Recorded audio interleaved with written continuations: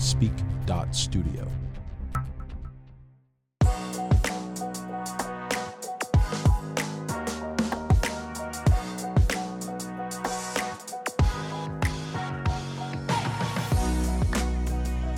Hi, I'm Abby, and this is We Have Notes, a podcast for the pop culture obsessed and the people who love them.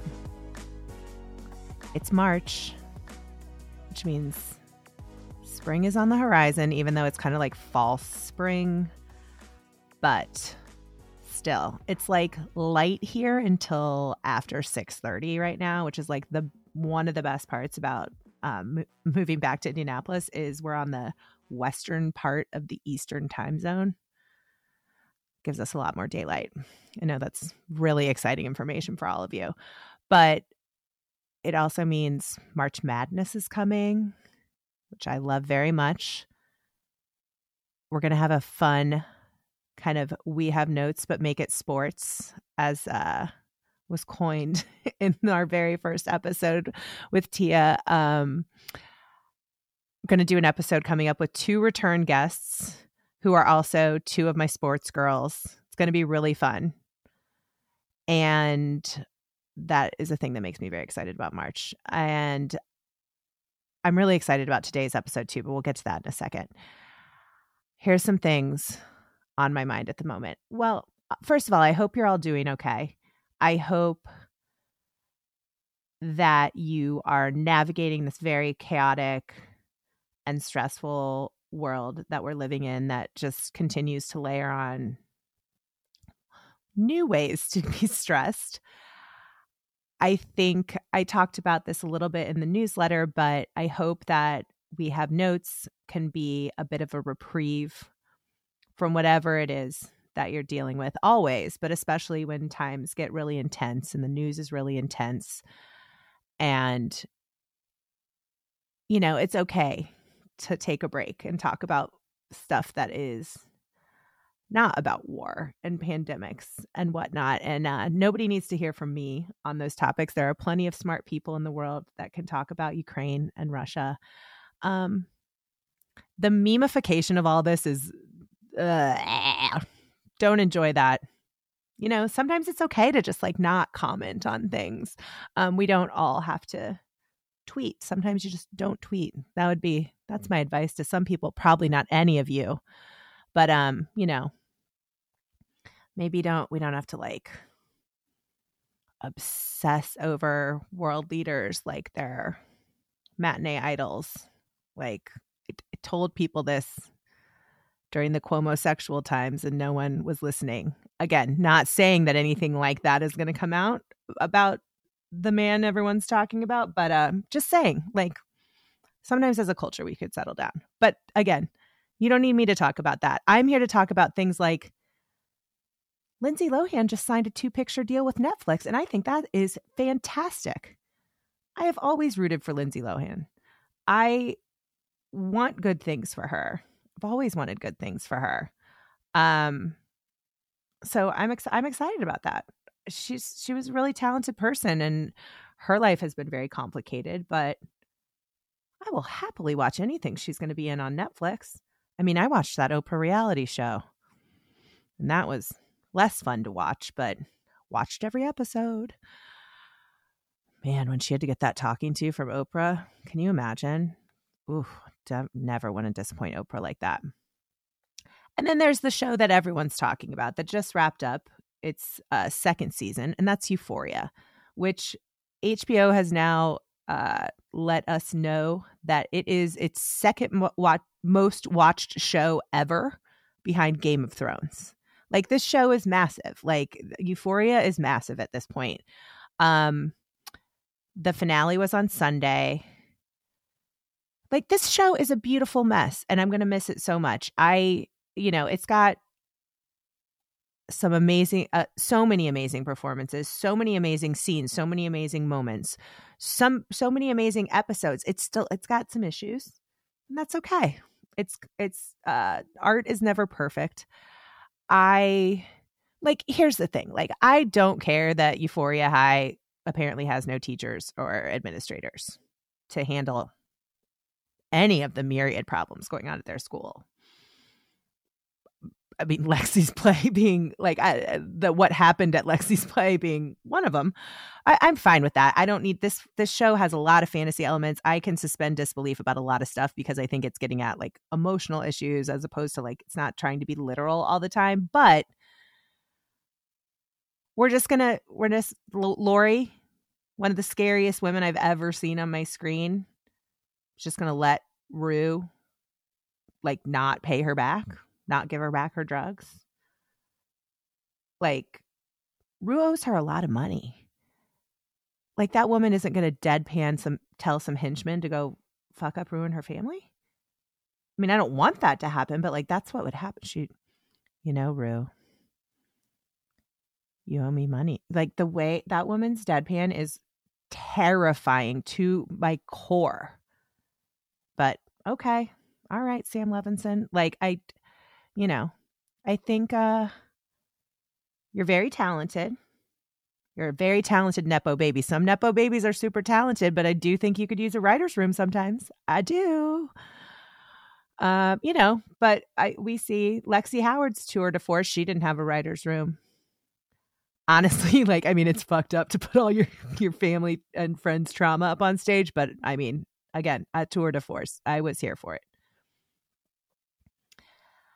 I had a lot of concerns about Fez. I still have a lot of concerns about Fez, but that opening of the finale when they are talking about Little House on the Prairie, which first of all just signals to me, and I don't, Sam Levinson isn't really Gen X. I think he's an elder millennial, but like that is some real, like, it's our time. It's our time, Gen X, because we were raised on fucking Little House on the Prairie. I mean, I devoured those books as a kid. I had like the box set and the show, obviously, so important. So the fact that Euphoria was using Little House in the context of its best relationship, Fez and Lex, like, come on, it was incredible. I said this on Instagram, but I used to, when Mary Ingalls went blind on the show, I used to also pretend like I was blind as a child and like close my eyes and like feel out the wall and like, real method acting. From me, the number of you that DM'd me back that you also used to do this, my people, I love you. I see you because I can see you. Because I did not go blind, but Mary did. And I will say that along with, I think I've said this before on the show, but I know I've said the Lindsey Buckingham part, but along with Lindsey Buckingham and Joe Montana, both Almanzo Wilder and Adam Kendall, the husbands of Laura and Mary, were two of my big childhood crushes. Mary's blind school teacher turned husband was above Almanzo, I will say. But back to Euphoria. I mean, again, I also have not given enough props to Alana Urbach on this show, who plays Cassie and Lexi's mom, Suze. Really had some stellar moments this season, especially like when she's out on that stage. Oh my goodness. And she's like, don't blame her. It's not her fault. She's a writer. Suze supports the arts at Euphoria High and creative expression. I mean, possibly to the detriment of her entire family, but she does it. And of course, she's in the Legally Blonde franchise. I really, really loved her. She doesn't obviously have a ton to do in Legally Blonde, but I really, really loved her in Girlfriend's Guide to Divorce, which I maybe am the only person who watched. And I watched it in real time, like on cable. I think it's had a little bit of a second run on Netflix, but like it was one of those shows that I told everyone to watch and a bunch of people didn't listen to me. And then they like find it on Netflix and they're like, did you see it? And I'm like, yeah, no, I watched it in real time on Bravo. Anyway, the show, like Euphoria, the Lexi Rue scene, phenomenal. Zendaya and Maude were just so good. Unpopular opinion, I didn't think Elliot's song was too long. I liked it, was not bothered that they did the whole song, would have listened to 5 more minutes. And I don't care what anybody else thinks about that. That's absolutely what a dude with a guitar would do. We've all seen it. They do it, and I actually liked it. That song was co-written by Zendaya and Labyrinth. Labyrinth does like a ton of the music for the show, and Zendaya does co-write some of it because she's a magical unicorn who can do everything. Like, how is she so good at everything? Everything. And Dominic Fike, I love his voice. As I was saying, as having a conversation with a couple of friends, like, who knew one might end up attracted to someone who has the Apple logo tattooed on his face? Like, who knew? But here we are. I've kind of been following him for a couple years. And I am not embarrassed to admit it is because of Harry Styles, because Harry Styles like went to one of his shows and like followed him on Instagram, and I was like, who is this person? And then I checked him out and I was like, he's super cool. Anyway, those are my quick notes on Euphoria. A lot of you have probably been watching. Some of you might not have been watching. It's a really intense show. It's okay if you don't watch it, but it has kind of taken over the culture. And if you want to hear me and last week's guest, Gwen Flamberg, talk more about the fashion and beauty on Euphoria, you can check out the latest episode of Us Weekly's Glam Squad Confidential podcast. She and her co-host Travis had me on the show. It was super fun. We talked about Euphoria. We talked about the Gilded Age. We talked about And Just Like That. We talked about Pam and Tommy. Super duper fun. So check that out wherever you get your podcasts. And I'm so excited for this week's episode. My guest is Jessica Rhodes, who is an executive producer on Station 11, which I think is one of the most genius pieces of art I have seen on television or anywhere in a very, very long time.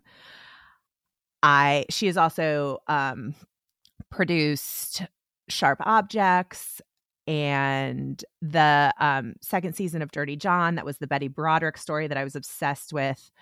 And she is so smart and so creative and so talented. And we had a really thoughtful conversation about Station 11, but I don't think, if you haven't watched Station 11, I think you'll still be really interested, because it's a conversation about art and music and the role art plays in our lives, because it's such a fundamental part of the show itself, but also get into a little bit about how they produced the show during the pandemic. They started before and then had to come back after a break when things were a little more safe, which is really interesting when you're shooting a show that begins with a pandemic.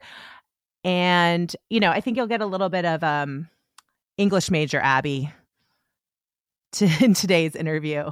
So I hope you enjoy it. I absolutely started to get like emotional when we were talking about this show, like that, about Station 11. That's how deeply I feel it. I did like kind of start crying. I don't know if you'll be able to hear it, but she could certainly see it in my eyes. And I love this conversation so much, and I hope you enjoy it too. We'll be right back with Jessica Rhodes.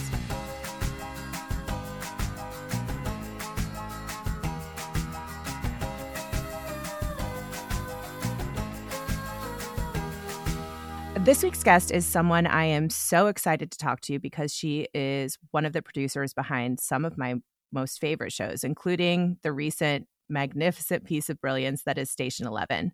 Jessica Rhodes has committed her career to fostering creative voices, and in 2018 launched her very own production company called Pacesetter Productions, which really is just an excellent name. And I don't just say that because I hail from the city that gives you the Indy 500 and a pace car every year. As I mentioned, she was an executive producer on Station 11 from creator Patrick Somerville and the great director Hiro Murai. She also produced Gillian Flynn's Utopia and Sharp Objects, as well as the second season of Dirty John, starring Amanda Peet and Christian Slater as Betty and Dan Broderick, a story I have been obsessed with since I was young, and a show that really, really lived up to all my expectations. Needless to say, she has impeccable taste in projects and is obviously the kind of person that not only gets things to the screen, but does so in a beautiful way that leaves a lasting impact on viewers, myself included. I am so grateful to our mutual friend and previous guest on this show, Dory Howard, for making this connection so we can chat about all sorts of creative things today. Welcome to We Have Notes, Jessica Rhodes. Hi, Jessica. Hi. I am always so happy to hear that people know the Betty Broderick story, because when Alexander Cunningham told me about it, I had goosebumps up and down my arms and had to be a part of, I would say, retelling it, because it had obviously been told with a different lens and a different time. So it's really exciting. to hear when people kind of capture that. I was very, very into the early tellings of it. The two, I don't know if she was still, I guess she was probably still Meredith Baxter Burney then. She was. But Meredith She Baxter. was. And my sister and I were very obsessed with those television movies and all Meredith Baxter television movies. And then even like Betty's appearances on Oprah, and like I was just so into the story. And then when I heard it was going to be Amanda Peet and Christian Slater, oh, it was phenomenal. So good. I had enjoyed it so much.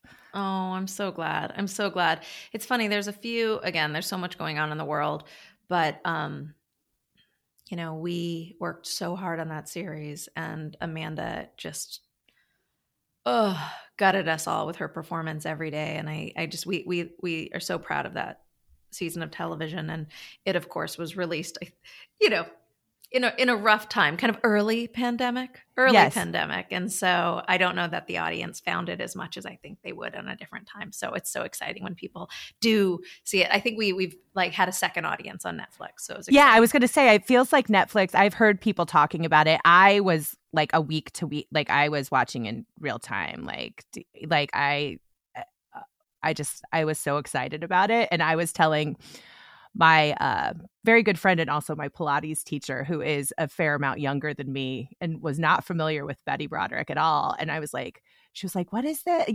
She was like, Dirty John. And I was like, you're going to need to watch. Like, this is important. And also it's Amanda Peet and Christian Slater. Like, it's very important. It's amazing.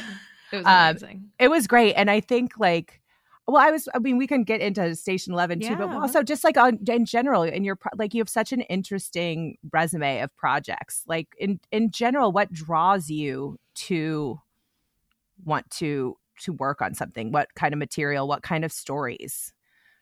It's always the writer.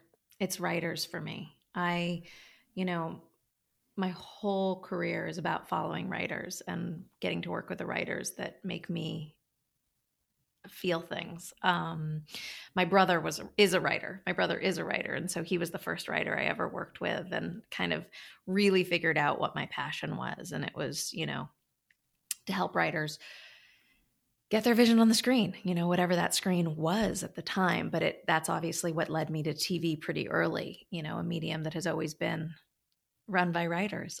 So that was it for me for years. And it was always just about falling in love with a writer on the page and saying, yes, I want to do this with you, or I want to do the next thing you're doing, whatever that is. And so, when I started my company, Pacesetter, it was really focused on writers first. And I won't say writers only. Obviously, we work with so many incredible actors, directors, crew, everyone it takes to get everyone on board, but it starts with the writer for us. Like, writers first really means to me that if you are not passionately committed to the writer's vision, kind of everything else falls apart a little bit. And so fundamentally signing on for what a writer wants to do is what speaks to me. So that looks like many different things. Marty Noxon had been chasing sharp objects for years, saying, guys, this is a series. This is a series. It's a blink ago, but it just in TV film time, she was like, there's a little thing called a limited series. And I think people were like, I don't know, maybe it's a movie. And she's like, no, limited series. It really, we were part of a renaissance, of limiteds. And now everyone's having so much fun with them. I think they really are the perfect place to tell most novels. But yes, so that was Marty and obviously Gillian, but that Marty knew that was a series. Marty knew that was the place to tell that story. It was so haunting and beautiful. So, as a writer, by my first love and trade, that always makes me happy, and I think that's why I've always been so drawn to television too, right? Like as a viewer. Absolutely. Yeah. And yeah, sharp objects, man, that was something. I still think about it. Well, me too. Of course. I actually, it's so funny. I just put it, so embarrassing. I actually put it on I think it was Instagram. I can't even remember. At the premiere of Sharp Objects, we have these little pill boxes. They're the cutest little pill boxes, and they have breath mints in them. Like it looks like pills. But I looked at it and I was like, oh, I have like a couple of these. I must have put them in. My husband put one in his pocket. I put one in my purse. We kind of ended up with a couple of them. And just so creepy. I was just trying to find a place. Do you have kids? I don't, but all my friends do. I'm like the one person who doesn't have kids. There's this creepy thing with kids, right? You keep their teeth. Oh, yeah. Like, I'm not going to let my kids listen to this, obviously, because tooth fairy. But like, you keep them. And it's kind of gross, right? When you think about it, you have these like however you keep them. And so I just had some. And I was like, where do I put them? And I had one in this box and one in this thing. And I found these little pill boxes I had from Sharp Objects. And so I started using them to keep my kids' teeth. And I was like, dead on. It's dead on. Well, one of my best friends happened upon some teeth in like a little whatever, something in a drawer not that long ago. And she was like, just came across a couple of Liam's teeth. And I was like, I guess that's just that's a thing that happens. But a Sharp Objects pill box is a perfect place for the teeth. It makes me so happy. Gillian was like, can I do that too? Or is that double creepy? I'm like, I think it's fair. I think it's fair game. I love it. Well, I was such a Gillian fan from her like writing, her like Entertainment Weekly writing. Yes. And so I feel like I've fangirled over her forever because Entertainment Weekly, which all that news about Entertainment Weekly recently is the saddest because I honestly, I was like one of those people on Twitter who was like, I would not be who I am without Entertainment Weekly. I would not be doing what I do. I would not write the way I write, like all of those things. But I like stand, like I was like, I'm a stand for writers from Entertainment Weekly, like dating back to, the 90s. So I love it. And there's a whole group of them too. I mean, It's funny. I've gotten to meet a lot of them through Gillian because we had Scott Brown who worked on Utopia. Well, he also worked on Trump. Yeah, we had a couple of these guys and now they're kind of writing on their own too. So it's a fun lineage. Yes. Yeah. There's like a whole tree. Like that's awesome. Well, okay. I speaking of fangirl, like Station 11, I cannot say enough good things about this show. I have never read the book, which is actually usually rare. Like I've often, when something's adapted, I have often read the book. I have not read the book. I am going to read it, but I came in like very fresh. It was so moving and so beautiful. And I know that many people were like, I don't want to watch something about a pandemic and a pandemic. Obviously this has been said many times and I'm like, it's not like that. It's not about that. To me, it was threshold. Yeah, yes, something happens, but I was like, I don't know. For me, it was the things all of it stuck, but the concept of like art and like what art that stays and what we need and how it can heal and bond and just the humanity of the show was just so present in everything. It's just beautiful. But what drew you? Well, first of all, how would you describe the show to someone? Like I have one of the executive producers. How do you describe it to people? And then like what drew you? What were the parts that really drew you in? Yeah, it's hard. I mean, look, it's a really hard show, and I think that to describe, yes, and at times to watch. But I think that is tied to its hope. That it's tied to its beauty. I think that oddly, I think the show was easier to explain pre-pandemic. We weren't as triggered, by all the things you have to say kind of casually to introduce the concept of the show. Right. That a near world ending flu takes out the world and leaves you with pockets of humanity and people who need to create community in whatever way that makes them whole to survive, but ultimately to thrive. And the show's about thriving to me. The show's about art and artists. There's certain people who are like, oh no, the theater kids would run the world. And you're like, well, the theater kids make you feel.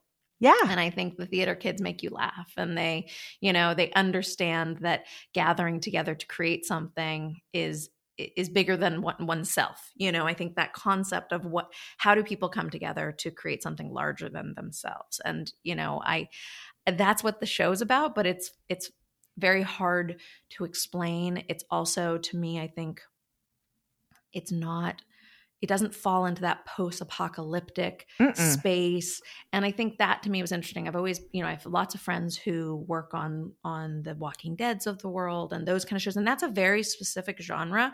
It's not really my jam. I think it's fun and I certainly can enjoy it, but on a like regular basis, it's not the kind of thing that I tend to want to work on. This was so different from the jump. It just is a different show. Patrick Somerville, who's an absolute genius, and I would say more than a creator, writer, showrunner.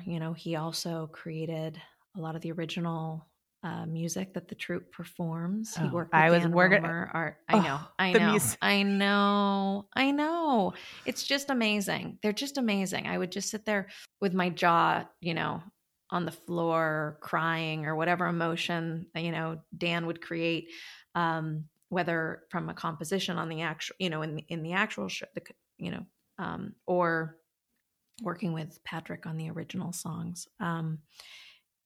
Just genius. But Patrick gave me, he had 2 or 3 scripts I read. And so I hadn't read Emily's beautiful novel either at the time.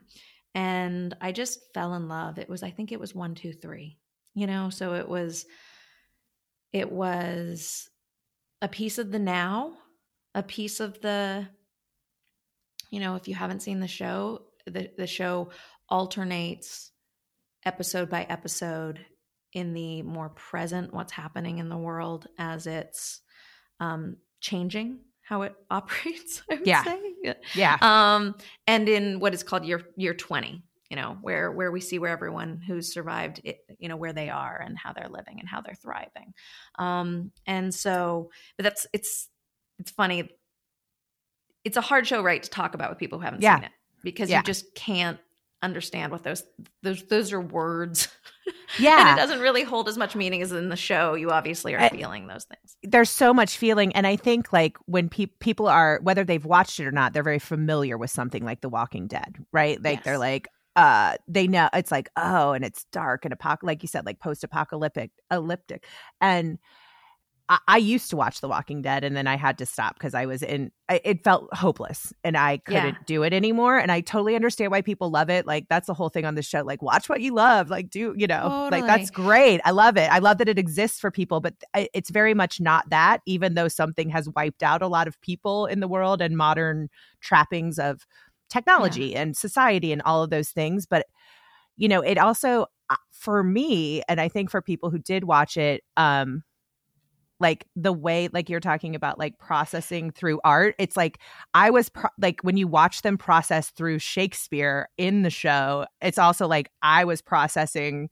Well, that's the thing. Through, I think that's why through watching Station 11, Yes, and that's why I think it's different and harder to explain in our current reality than it was 2 years ago. But it also is easier because to me, I don't explain plot to people when I talk about Station 11 now, because that's not what it's about. Like we understand plot, we're living through it, so for me, Station 11 is about,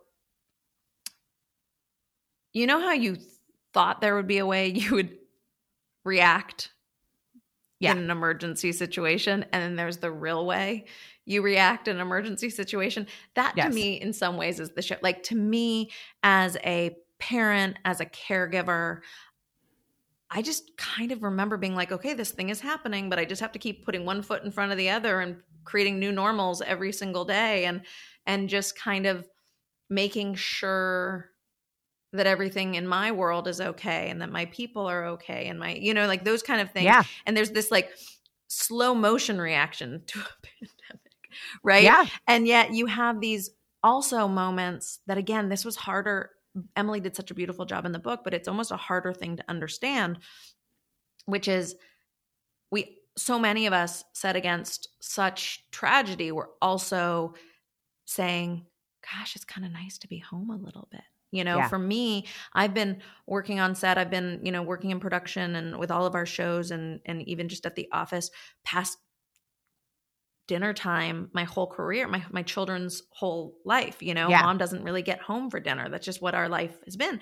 For 2 years, I've been home for dinner until, except when we were producing the show. And there are moments that you're like, well, that's kind of nice, And so I think that, I don't know, it doesn't really make sense to say, but I think when you actually can talk about the show in a way that you can't with a Walking Dead or what, like those are just survivalist shows. And I feel like our show understood from the jump. Our show is like, why survive if, like, what's life worth? Why are we surviving? Because we want to be with community and art, and we want to celebrate each other, and we want to find friends, and we want to find companions, and we want to raise people up. So that's what our show's about. Survival is insufficient, right? Like survival is insufficient. And I loved that. And that's what I think, and it is. And maybe your world gets smaller. And it did for all of us in many ways, right? And all of us who were lucky enough to be okay. But our worlds got smaller and we had to adjust, and for kids and for older people in our lives and all these different things, which we don't need to explain to anybody because we've been living it for 2 years. But to watch this show and watch people thriving and still having human emotions and interactions and difficulties, but also like what the ways you find that are available to all of us, really. Like, art is available to all of us. Like Shakespeare is available to all of us. Music is available to all of us. And just the sheer humanity of it just blew me away. It did. And it was every component, which you as a producer are obviously like, look, you're starting with the scripts and the writer and that. But the cast, the music, the production design, the costuming, like the way they come up with costuming their plays within the show and doing like hair and makeup and costume for these set pieces that they are creating in year 20 was just, it was incredible. It was so incredible. Our show from the jump, from Hero and his DP Christian and the HODs that department heads that Patrick and Hero invited into our community, who did such beautiful work, wardrobe, hair, makeup, production design, every single person, Helen, Ruth, they were all doing such incredible work. And I truly believe the show would have been magnificent. I mean, the first 2 episodes were shot pre-pandemic. They were beautiful. The show would have always been fantastic based on the humans involved, the work involved, the scripts involved. Emily's book existed pre-pandemic and people loved it. It would have been amazing. And also, I am convinced that experiencing the communal trauma we were all experiencing, I feel like people kind of metabolized it somehow into their work. And the interesting thing about, we made this decision to keep shooting, that we went down and we had to come back together and we had to, find the way to do it in a safe way. But, you'd look around on set, you'd look around in production meetings, and people weren't just doing it because like, oh, we have a living to make, right? You were like, why in the middle of a pandemic do you put on a mask and go to set? Like what? Because the work, the art, the creation was healing people, right? It was actually getting to come together.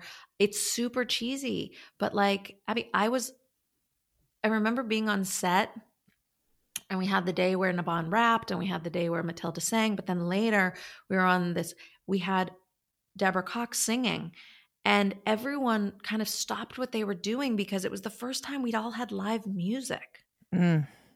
Like how nuts is that, right? We were just sitting there and it took our bodies less time than our minds to know what was happening. Like you just held this, what is happening? Why do I feel so amazing?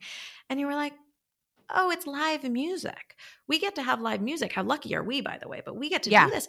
And you just felt this thing that happens where people get together and they are part of a larger creative endeavor than themselves, right? And that thing. So first of all, I would say I'm very, very lucky as a person. I feel like I was able to be healed a little bit by the show as we were like working through the pandemic, even before the audience had. When people say how the show makes them feel, I'm like, I get it. I've spent 2 years in that place. Like, I get it completely.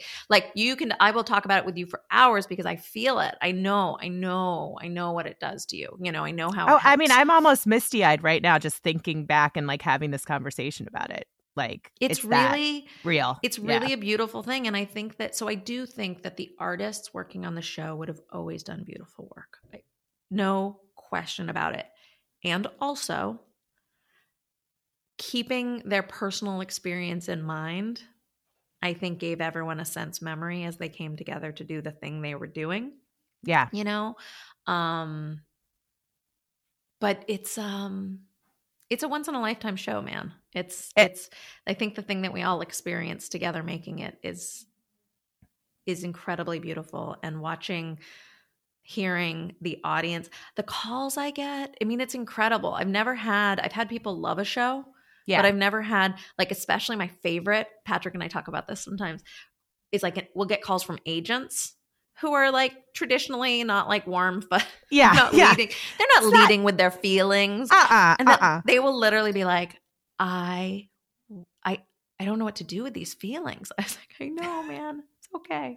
It's really special. It's really, really special. And I think I was going to ask, and I'm so glad you brought it up, about like how it kind of shifted because you did start this whole process and production before the world shut down and before we were in a global pandemic. Did you adjust? Obviously, you just talked about a lot of things, but did you have to adjust like the material, or did you just stay true to like what the vision that Patrick and everyone had kind of come to? I'm trying to think. I mean, we'd already shot episode 1. We'd already shot the outside the hospital. We'd already done some of the like big pandemic things that matched our world pandemic. Yeah. So we kind of just kept going after that. Like, we didn't, the adjustments I would say came from performance and the idea that, again, actors had lived through it. You know, we moved the show from Chicago to Toronto to follow some lower numbers. And the way Canada worked at the time is you'd have to do a 2-week quarantine in your apartment or in your house or in your hotel. So we ended up filming episode 7, which is the apartment episode, first, because that set was ready. Wow. And I know. So we had to do that one first, because also at the time, Canada had a rule about how many people could be on set, how many actors. Okay. And so we had to start with a small one. Right. And so it made sense. But so those actors had literally been in their apartments for 2 weeks alone. Oh my gosh, alone. Unable to leave when they shot that episode. So, and by the way, we prepped it. Like, our amazing director, Lucy, and some other, everyone involved was doing it from their Zoom in their apartment alone for 2 weeks. So we didn't have to change anything to go, how does this feel? What's it, what are the emotions here? It was a little bit closer to the surface. Wow. I can't believe that's the first episode that you shot back. That episode is, again, I'm like losing my mind over this whole show all over again. But that was also, fun fact, really crazy for Himesh and Naban and Matilda, who plays young Kirsten. They had filmed on that set in Chicago, and then we had closed, we'd shut down for 6 months, and then they came back to Toronto, and we rebuilt that set. Wow. And so they had a very pre and post pandemic experience, even just in that space. Yeah. Wow. I am not an actor, but I am a person who has a lot of big feelings, and I can only imagine like how, wow. They're all, every single person in this cast. So let's talk about the cast a little bit, I guess. Like Matilda, my 2 Kirstens, like they're both insanely talented. Obviously, I was not familiar with Matilda before this, but knew Mackenzie a little bit. I mean, mostly from her amazing Black Mirror episode that San has Junipero. Always San Junipero, which is just the greatest. And a Black Mirror episode that it has some hope in it, which is unlike other Black Mirror episodes. But it was a different one. You're right. Yeah. But like the two of them, they're both so incredible. And it truly they felt so connected. Like the characters, like you're seeing this young, young girl, and then who she becomes. And even I will say, like I'll probably start crying talking about it. But in the end of the final episode, when Kirsten says the second bye, and it almost sounds like it sounds like it's her little girl self, and it's so I'm obsessed with that bye. You have to know, because that bye is not in the script. That was Mackenzie. Oh, and I have told Patrick this. I'm obsessed with that bye. So it's my I talk about that. It's my favorite thing, because my favorite thing about that bye is it's actually the only time we ever get to hear Kirsten be a child. I'm convinced. Yeah. It's funny because, again, it wasn't scripted. It was Mac, and from the moment we meet Kirsten, yes, we have flashbacks through Miranda's view in the the dressing room, but from the moment we meet her with Jeevan on that stage, she's in trauma. Yeah, she's been changed. Yeah. Even before the pandemic, right? She's seen him die, like Arthur died. Like, this is a traumatized child from the moment we meet. Her childhood is gone. Gone. She's never going back there. Nope. And so to me, that second bye, you're totally right. I think Mac just captured the innocence that predated the moment we met Kirsten. And I love it so much. It's maybe my favorite thing. It's maybe my favorite thing. It was so powerful. And also you're just like, yeah, you are, because she has never been like, okay. This entire time that we've known her, we never saw her at home with her parents and living her life, and it was so moving. But it also put this point on like how connected I felt these two performances were to each other, and how talented both of them. And Matilda, I mean, come on, how is a kid that good at anything? I am blown away. But they just felt so joined, and I don't think you often see that when you see like a younger, and it's not always the performance. I don't always feel that they're so connected, and it was like, no, this is the same person. Like, this is the person that I've been watching. Matilda, in a weird way, originated the role, because Matilda's work in 1 and 3 were shot before Mackenzie came on. Mackenzie was the first person cast, but Mackenzie was, hadn't worked yet. And so I remember at a camera test, in a wardrobe test too, we had them in their matching puffers and dresses from 7. And we all just kind of, here they are. And so, Mackenzie borrowed from Matilda, and Matilda borrowed from Mackenzie. And I think what is really unique about their performances is you see how different a person is at different points in their life, affected by so many different things that they've gone through, that they've, created, and who they've become. I think you even see it in Tilly's performance with Kirsten in like year 1, year 2, kind of what we call our feral, Kirsten. Yes. And yet they found some really incredible ways that you are ever convinced you're watching the same character. You really are. And it's just like little things. And it was so powerful. And obviously you're so bonded with Kirsten from the minute you meet her, right? Because like Jeevan, you're just like, oh, this child, and it is a child in trauma. And even though he doesn't quite know what he's doing, he knows, like, I can't leave this kid in the hallway, right? And I think that's an emotion that many of us could relate to, because you're just like, if I saw a kid, like, I can't leave a kid. Like, this kid is standing here. I have to help her. And he doesn't obviously realize where this is going. But I love too. I love, and it's obviously always was in the scripts, but it's so in Himesh's performance that like it's kind of also a drag, right? Like, oh yeah, he really doesn't want to have to do the right thing here. He doesn't. It's so Which I totally get. And you understand it throughout the course of their time together too, right? Like when he gets so mad and frustrated, and again, you might not have been in that circumstance that they are in, but I think any parent would say they understand, or anyone who's spent a lot of time with like a kid, it's like, like enough already with your book. Like, couldn't you quit reading your book, And also he's not around any other adults at that point that he can talk to, or, Totally. But he also has a fundamental goodness in him that like he wasn't going to leave her. And I think that's like when you get to that, when you find out what happened, is like an emotional catharsis for the audience too, to realize not only that he is still around, but that no, he didn't. And you thought, like, I'm like, he didn't leave her. He didn't leave her. And he didn't like mean to leave her, even though he kind of wanted to leave, which, makes him a real person. Absolutely.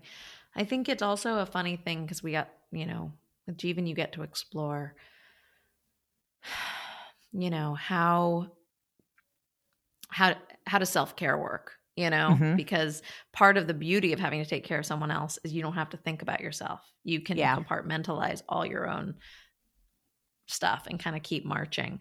But there's a moment where Jeevan finally says to Frank, "I'm not okay," which I think is actually, I'm pretty excited. I think that that's like a new turn in entertainment, being able to like introduce that concept to, I don't know, I was just saying something to someone in the office the other day. My kids have been listening to Encanto, and there's that line where she says, "I am not fine," I'm like, ooh, I think we're on the edge of something, which is pretty special too, which is like vulnerable characters.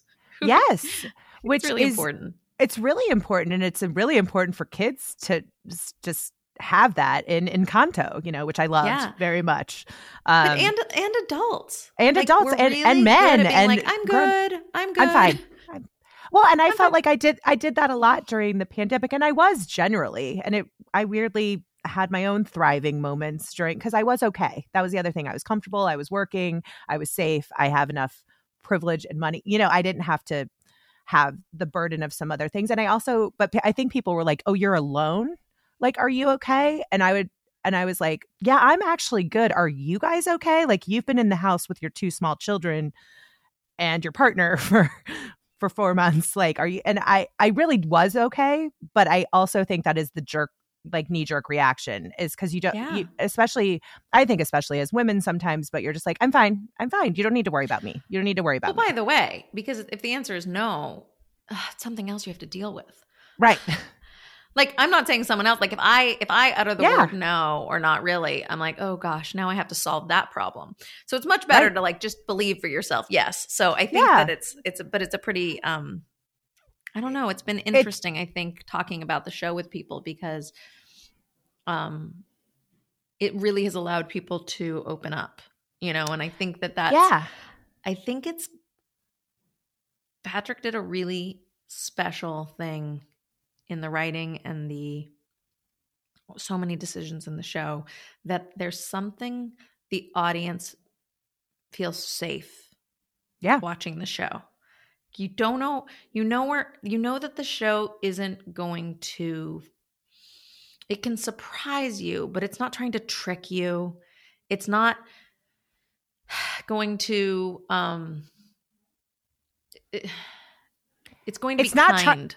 Yeah, well, I was going to say there's an inherent kindness that runs through the show that I thought it felt like a warm blanket, even though there's tough things sometimes going on, and you didn't feel like the show was out to traumatize you, right? Even though it is talking about people who are dealing with trauma on many, many layers, it didn't feel like the show was doing that. It felt there was a warmth and a kindness and just a human like love like that ran throughout it. And it did, I didn't wake up like, because I would wake up and watch it immediately. I wake up pretty early, and it'd be like I'd be watching it at like 6 a.m. in my bed when the day the new episodes would drop. But I wasn't waking up like scared, because there's some shows, and I do like that in certain shows, and I know that I'm getting that where I'm like, oh, I mean, I am going to be stressed out watching Euphoria. Like that's going to happen. I love to watch it, but I know that my like nervous system is going to be like insane.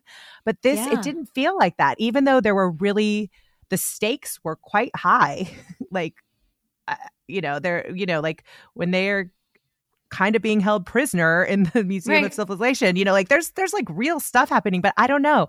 It did feel safe. And it's like you were safe in the art in the same way, like at the end, they're safe in Hamlet expressing things that they could never say, like a mother and son could not say to each other until they were in the confines of the art, and I think that's kind of what, to your point about like being able to say like, I'm not fine. And when it's in the art, or you can start talking about it via the art, then it's a larger cultural conversation, that we need to have. I think it's all like, I don't know if I had this growing up. I remember with my parents, and I am doing it now with my daughter. When you're driving, it's sometimes easier to have a hard conversation because you're not looking at each other. Right? It's not like you're sitting. If you have to talk to your kids about something, you think, oh, I'll find time. I'll take them to ice cream, or I'll take them to a dinner. But then they're stuck looking right at you, trying to avoid eye contact. But when you have a conversation as you're driving, no one can look at each other. And there's something that's oddly really safe, about that. You don't have to get your words completely right the first time. You don't have to worry. You don't have to see their reaction.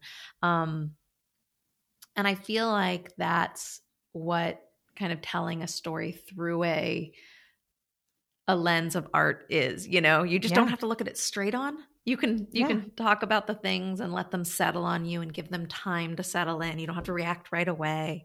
Yeah. Yeah, it's beautiful. That's why art's important, you guys. We can't ban books. But it's really interesting because everyone I know who watched the show also had like that, that is a common thread, and like that it was like an emotional release, but also like an emotional validation at the same time. And I think, and you're talking about like you guys hearing hearing live music for the first time. Like I'm a huge live music person, and like going back to my first concert was one of the best days, after I've had. But I think the music in the show is so powerful, and not in a way that feels like, oh, we're trying to make you feel something with this music. You just do. And it's like sometimes a really unexpected song, but it's so spot on when it the score and the original music, but also the needle drops are wow. So I feel like for people listening, like they like what, there's obviously a lot of considerations that go into that. There's obviously creative considerations, but there's also like rights and budgets and all sorts of things. Like what was it like figuring out the music for this show? Like obviously you have a music supervisor and all that, but like an incredible music supervisor, Liza. I think sometimes it was as simple as Liza had the perfect song, or, David Eisenberg, one of our editors, and Patrick's now producing partner, had the idea for the last song in the entire show when he read the script. In other cases, we'd put one song into an earlier cut, and we were messing with it, and it wasn't quite right. And then in the case of like episode 8, Liza our music supervisor sent through the One Fine Morning, the Bill Callahan song. Oh, so good.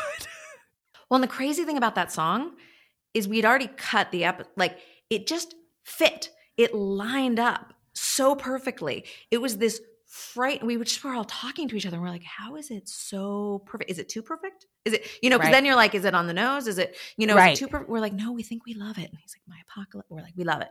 We love it. And randomly, Patrick we had just sent the episodes to the actors so they could watch. And Mackenzie said to Patrick, did you know Bill Callahan is my favorite artist ever? What? Wow. Like, right? Like chill. Weird. I know. So really weird stuff would happen like that, where the show, I mean, I don't want to say the show made itself, right? Because there was like so many Yes. people working so hard about every decision. Nothing ever fell in anyone's lap. And also the show kept doing weird things to us like that. Listen, I think like I believe in like sometimes I have like weird things like that that's just like manifest, and I'll be like, and it's not always, it's never the thing I really want to manifest. It'll just be some weird, we call it my powers, and I'll just be like, that's weird. But that feels like, but it also feels like you a bit, you know, when you're on a project and yes, everyone's working so hard, but also it just, you're like, oh, this is clicking, this is feel like, and there is something, I'm not a larger power, but there's something happening when you have that team assembled in the right way and like the right people, and you're just like, this feels a little magical. I don't want to get a, you know, but it does, and it came off that way, definitely. I mean, that Bill Callahan song, woo. But the other thing about the show that I think is successful, and it's again the people behind it, is that sometimes when you start talking about art, people can get a little fancy, right? Yes. And so there's lots of art being discussed. And so what ends up going by the wayside are also love and affection for pop culture. Yeah. And like somehow pop becomes lesser than art and so what I love so much about Patrick and the entire team around us was like, If You Leave is my favorite needle drop in the show, because it's just how you feel in that moment. And the reason you feel it is because of all the history of the song also in your body, right? Like that the moment, you know, it's like, that art brings baggage with it. And sometimes it's bad baggage, but most of the time it's really good baggage, or it's the reason that you can play a song while you're driving and be crying accidentally because of how we lock our memories into our bodies. So I think that a lot of the success of the music in the show also is to understand our emotional attachment to the music we're hearing. I mean, I don't remember if I like tweeted it or I might have put on my Instagram stories like the day after, but I was like, to say that I was overjoyed to know that Stay by Lisa Loeb survived like a flu pandemic that wiped out most of the planet was a great joy in my life. And like as a person who was a senior in high school in 1994 when like Reality Bites came out, it's a very important soundtrack to me. Yes, and same. Patrick and I and the other team. And by the way, not to like just the most painful thing, right, is that Philippine who plays Alex needed lyrics and to like listen to the song to know what it was, because she's a post fan. She's a post fan. She really didn't know. But I was like, but she liked the song. The character loves it and sings it. So I'm like, Lisa Loeb has come through. And like, I mean, and then like the TLC, like, you know, I love that. Obviously, I have a show about pop culture and like it's everything to me. But I love that because you are bringing, there's a reason the song in the first place, like, connected with people in its original form or however it's lived through time. But then also, so it's a good song, but also then you do bring all of that with you. Or I had moments where I was like, I didn't know that I still knew passages from Hamlet, but I guess I do, because we had to like I don't know if you had to like memorize them in your like honors English class in high school or whatever. And I was an English major, so I was also like dorked out on all of that. But I was like, I didn't know that those passages were still in my brain, but apparently they are, which is, you know, kind of cool too. Well, it's funny. I love the idea that, you know, what performance does. I know that there are people who can't read Shakespeare and understand it. It's magic.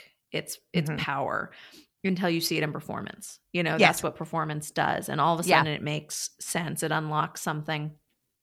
I saw on Twitter someone say that Station 11 was going to be used in English classes. And I, like, proudest to come. Like, I literally was like, oh my God. I was like, when they wheel in the cart, my kid's like, they don't wheel in carts. And I was, stop it.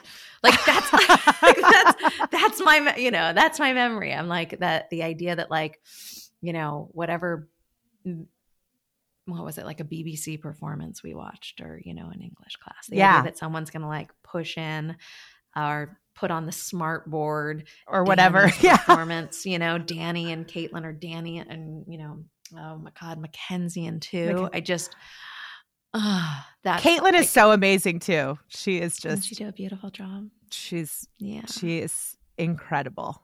Like, just a layered character that like you kind of might think from the jump isn't going to be, but is so much more than what you think and I think that's the point. All right, to me, like there's a preconceived notion of who that kind of woman is when you are introduced to her, and she is that woman, and she is when you meet her.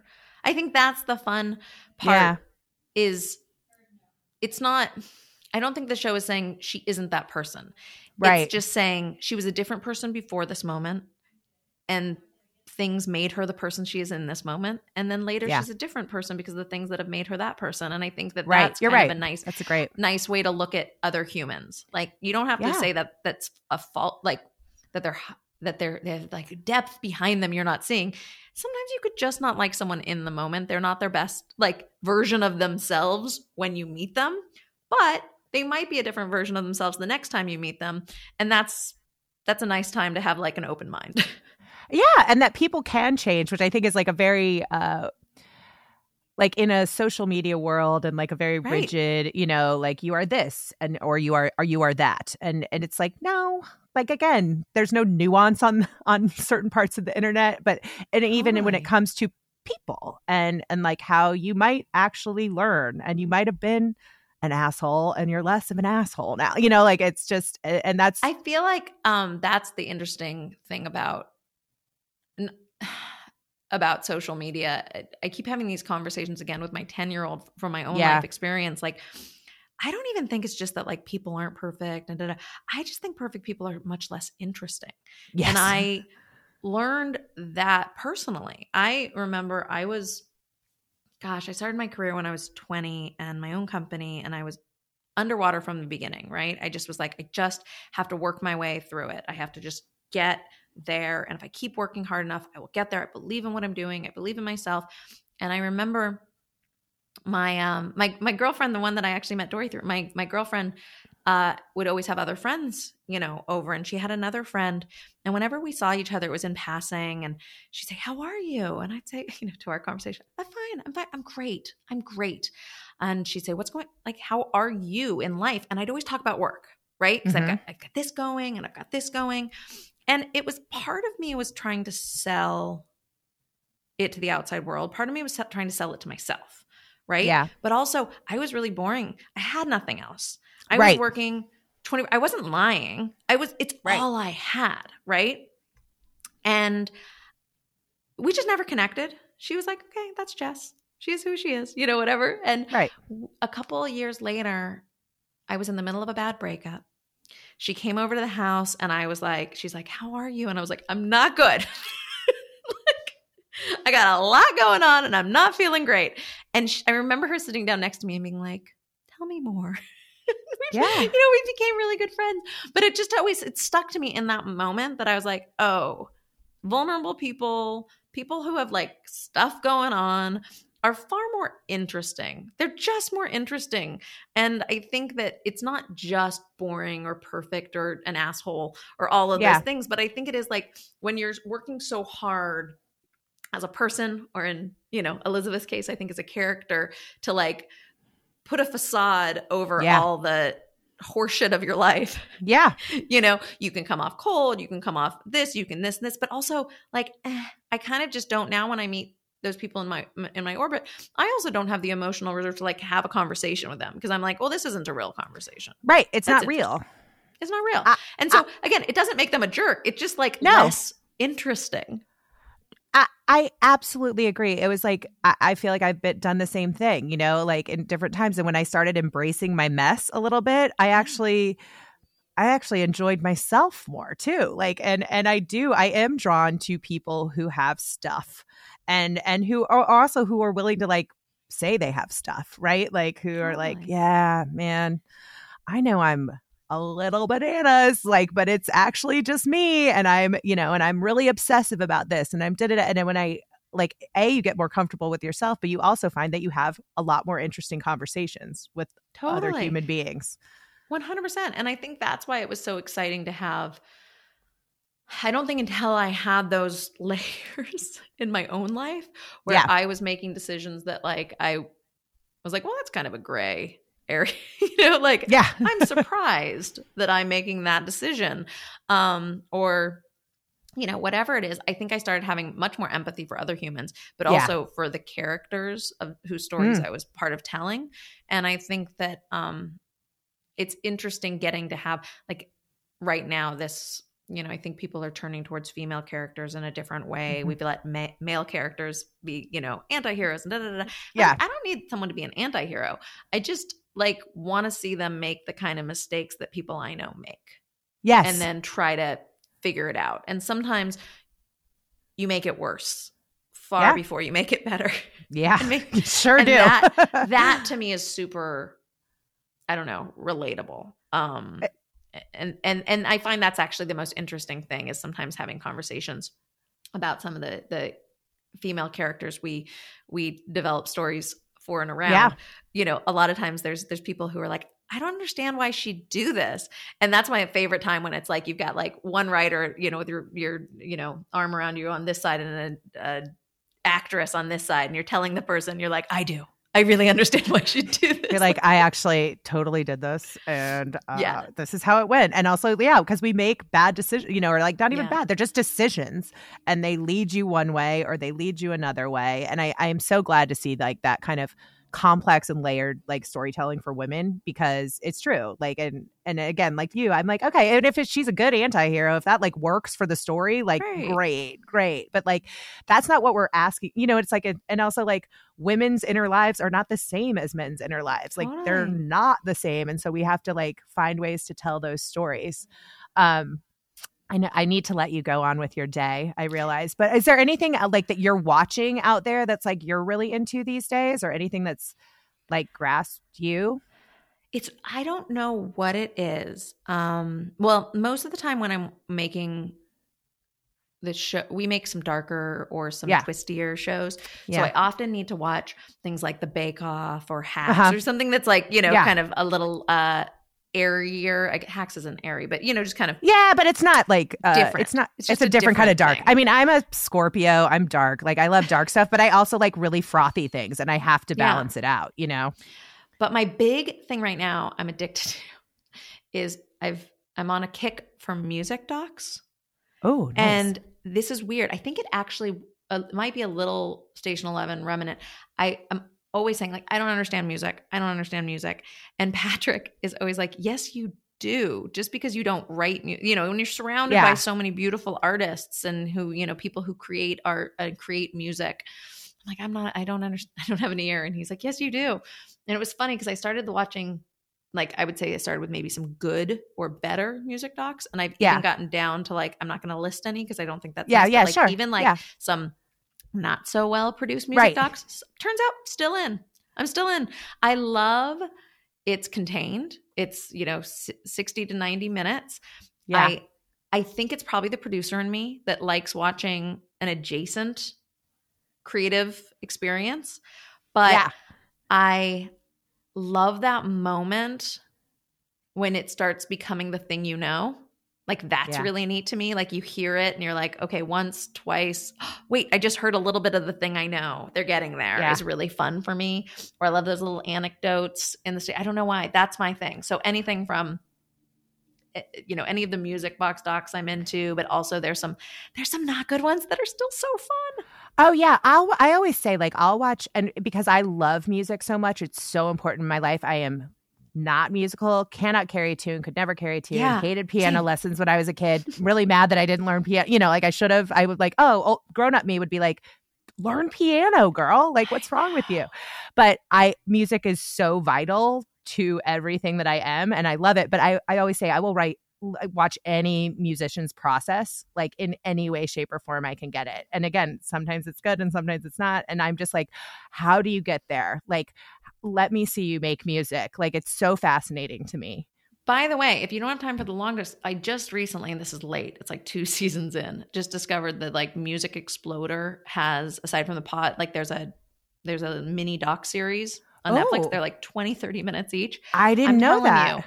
When I'm really toast at the end of the night and I don't even have the energy for a full episode and I'm done with emails and I just want to like turn off my brain for a second, drop in anything from like The Killers, Hamilton, like one song, boom, done, love it.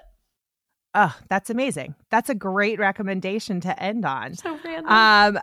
Thank you so much for coming. It's not random at all. My show is the most random. Like the things that come out of my mouth are so random. I'll be like, oh, like this week I was like, I just saw a tweet about this South Korean rom-com called Love and Leashes. That's like it's like a new sub and an experienced dom, and it's like a South Korean rom-com. I'm like, Friday night, that's what we're doing. So the more random, the better. So love it.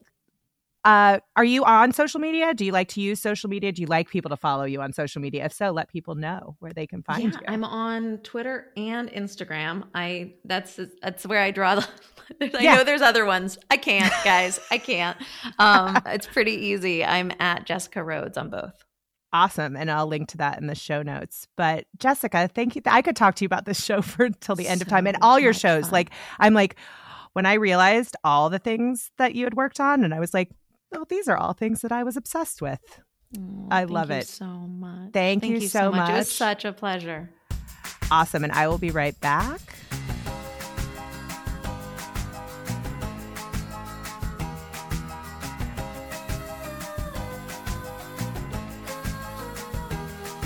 Thank you so much to Jessica for coming on and having such a fantastic conversation about her work that just like, I am in awe of what she and, the cast and crews and writers and creators of those shows do and put out into the world so that people like me can talk about them and ingest them. And, just the power of art, man.